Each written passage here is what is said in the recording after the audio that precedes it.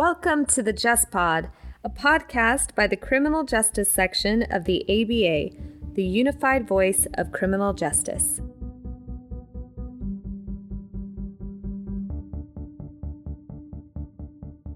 Welcome to this episode of the Just Pod.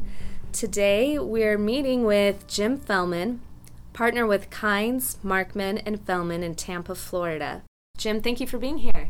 Oh, it's my pleasure. Thank you. Well, I should also say that Jim is a former chair of the Criminal Justice Section and also serving as chair on the Standards Task Force for Sentencing. Is that correct? Yes. And we're meeting with him today because he is serving as the current chair of the Criminal Justice Section First Step Act Implementation Task Force. So, to jump in, for our listeners, just a refresher, the First Step Act was passed in the early months of this year. Was it January? Actually, it was passed in December of last year. Oh, that's right. It was before the end of the year. Okay, thank you for that correction. So the First Step Act shortens mandatory minimum sentences for nonviolent drug offenses. And beyond sentencing reform, the First Step Act includes provisions that will improve conditions for current prisoners and address several laws that increased racial disparities in the federal prison system. At least that's a summary you can find online.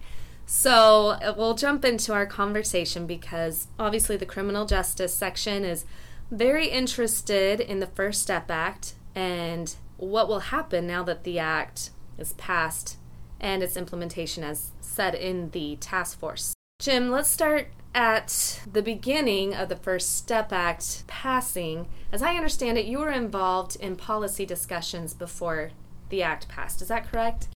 Yes, in the sense that many of us in the criminal justice community have been involved in efforts at criminal justice reform for many years. And those efforts, kind of in rough terms, involved efforts at reform on what we call the front end of a sentence or the sentencing process itself, as well as reforms of what are called the back end, which is early release and rehabilitation efforts and how long do people stay in prison. So the First Step Act represents the culmination of years of effort at both front-end and back-end reforms. I will say that as ultimately enacted, it's a little lighter on front-end reforms than the earlier efforts were. It is primarily a back-end reform effort, although there are some ameliorative front-end reforms. Knowing all of that, why has the section formed a task force on implementation? What is your main objective? So the implementation of the Act is going to be critical. The Act has the potential to be one of the most significant reforms of the criminal justice system in the federal system in decades. But the key to that is going to be in the details. And so we have focused particularly on the key component of the back-end reform. The back-end reform involves the creation of what is called a risk assessment tool.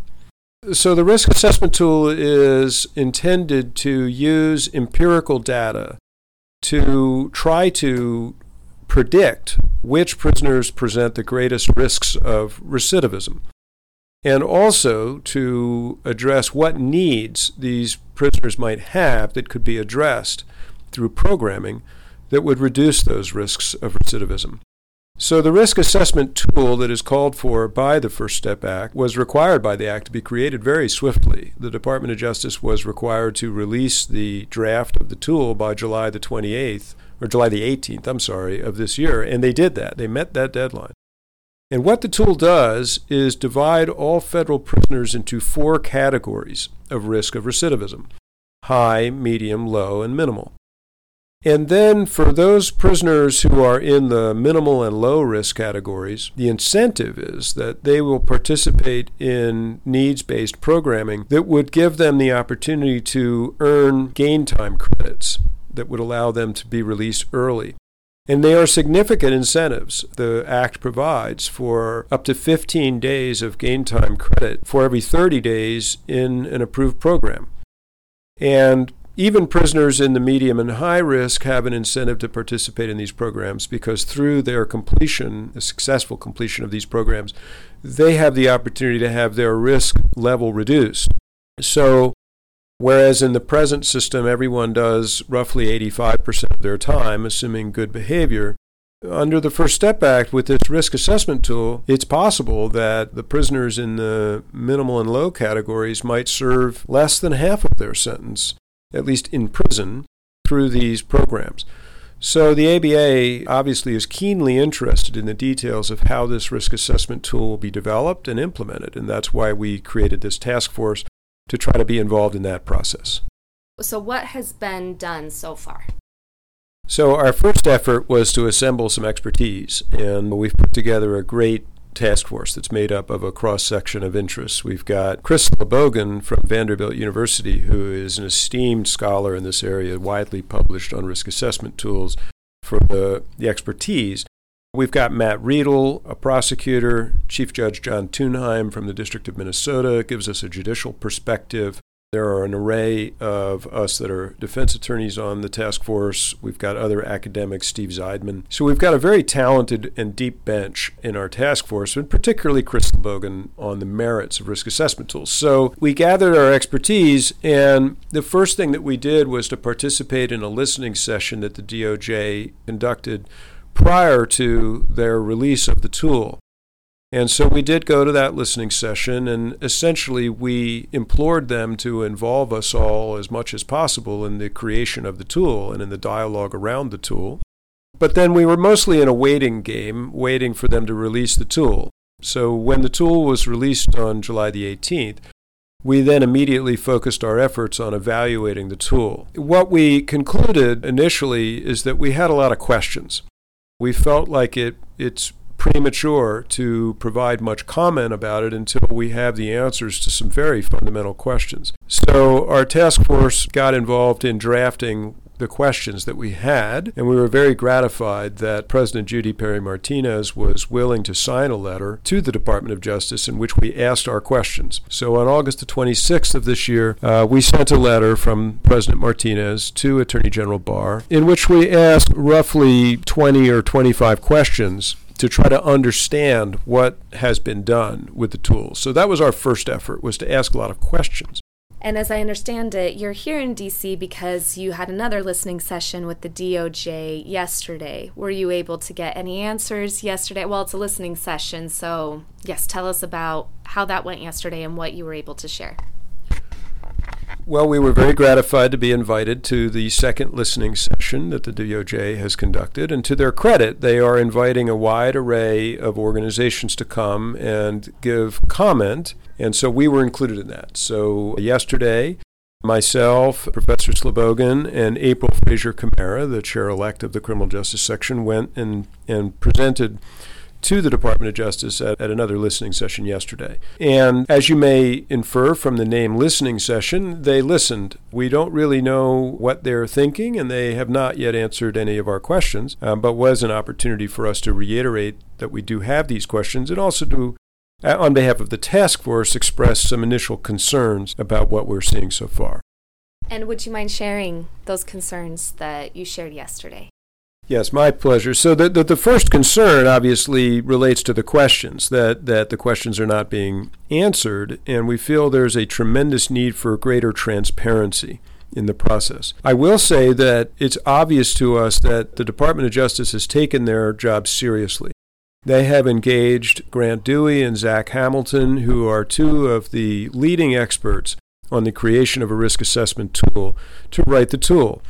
And those gentlemen have done an extraordinary job in a very short period of time in developing this tool. But it's very difficult for us to evaluate their work without seeing the underlying data and without seeing and knowing the judgments and assessments and definitions that they used in creating the tool. So the first concern we expressed was the need for greater transparency. I told the department that we certainly have shown the world how we can lead in incarceration. Wouldn't it be lovely if we could show the world how to lead in eliminating that trend? This is an opportunity for the United States to lead in the science of recidivism, and the release of the data that underlies the creation of the tool would allow all scholars, all people around the world, to evaluate what we're doing and to discuss what we're doing. That has not been done. So our first concern that we expressed is the need for greater transparency. I will also say that there is a concern. The tool may have a racially disparate impact. When you look at the objective data around what factors result in greater risks of recidivism, sadly, one of the predictors of recidivism is past misconduct. So criminal history factors very large in the tool. Another significant factor in the tool is whether or not persons arrest, their first arrest and conviction was when they were younger than age 18. And we know that police practices in communities of color differs from other practices in other communities and can result in greater criminal history in those communities. So one of our concerns is that the tool will effectively bake in the racially disparate impact of police practices in our corrections and imprisonment practices. So that is a concern that we have expressed. Another concern we've expressed is the manner in which the tool treats infractions committed by prisoners. Appropriately, one predictor of success in the community upon release is their ability to comply with the rules in prison. Unfortunately, it appears the tool uses a very rough cut in that regard. 2 serious infractions results in a very significant increase in score. One of the things we learn in the clemency process in looking at thousands of prisoners' practices in prison and the way infractions are handed out is that the Bureau of Prisons uses infractions for a different purpose than predicting recidivism. So what's called a 100 level infraction is deemed the most serious, and a 100 level infraction obviously would include killing someone, but it also includes possession of a controlled substance. So murder and having a joint are the same. So we're quite concerned about how infractions may be over-inclusive and overly severe in this tool. Another concern we expressed yesterday is the many questions that remain about due process and definitions. What happens if a prisoner doesn't think they've been scored correctly? What are the definitions of recidivism? What are the definitions of violent recidivism? In any event, as you can gather, there are simply many questions that we have that we don't have answers to. And we expressed to the department a desire to have more meaningful input. It's nice that they will listen to us, but as any therapist will tell you, a conversation in which only one party is speaking is not always productive. So we did express a desire to have a dialogue, a meaningful exchange about the process, and we are hopeful that as time goes forward that those opportunities will present themselves. And so you've just begun the work of your task force this spring. How long does this task force anticipate being active? Well, we're going to work until we feel like we can't accomplish anything any further. We can't say exactly when that's going to be. The tool is still under development, although the law requires it to be used to evaluate every prisoner by January of next year. So time is somewhat short in that regard. But we believe that there will be an ongoing review of the tool, and so we hope that the department will make use of our expertise. We've got a really deep bench in the ABA, and we're hoping that some of our expertise will be useful. These are significant policy decisions that are being made. Whereas in the past we have sentenced people based on the crime they have committed, this has the potential to shift our sentencing practices in effect to consider not only the crime that was committed, but also in some very real way our concern about what crime might be committed next. These are very important decisions and policy concerns that ought to be discussed freely and openly. So our task force at this point is working around the idea of just hoping to have such conversations, and we haven't taken any positions in particular about anything yet because we really don't feel like we have enough information to take any positions. We just want the conversation to happen. So I expect that our work will continue for at least another year and potentially longer after that. And as we mentioned that letter that was sent to the DOJ earlier, and that letter can be found on the Government Affairs Office website of the ABA. So thank you again to Jim for joining us today and walking us through the work of the task force and just the First Step Act and where it's at. Well, thank you. And I will also say if there are any listeners out there who have expertise in risk assessment tools who wish to be involved in this process, please contact me because this is an all-hands-on-deck call. and a very important matter. So thank you for listening, and I'd be happy to get anyone involved who's interested. That's great. And should that apply to you as a listener, please contact the Criminal Justice section and we will put you in touch with Jim.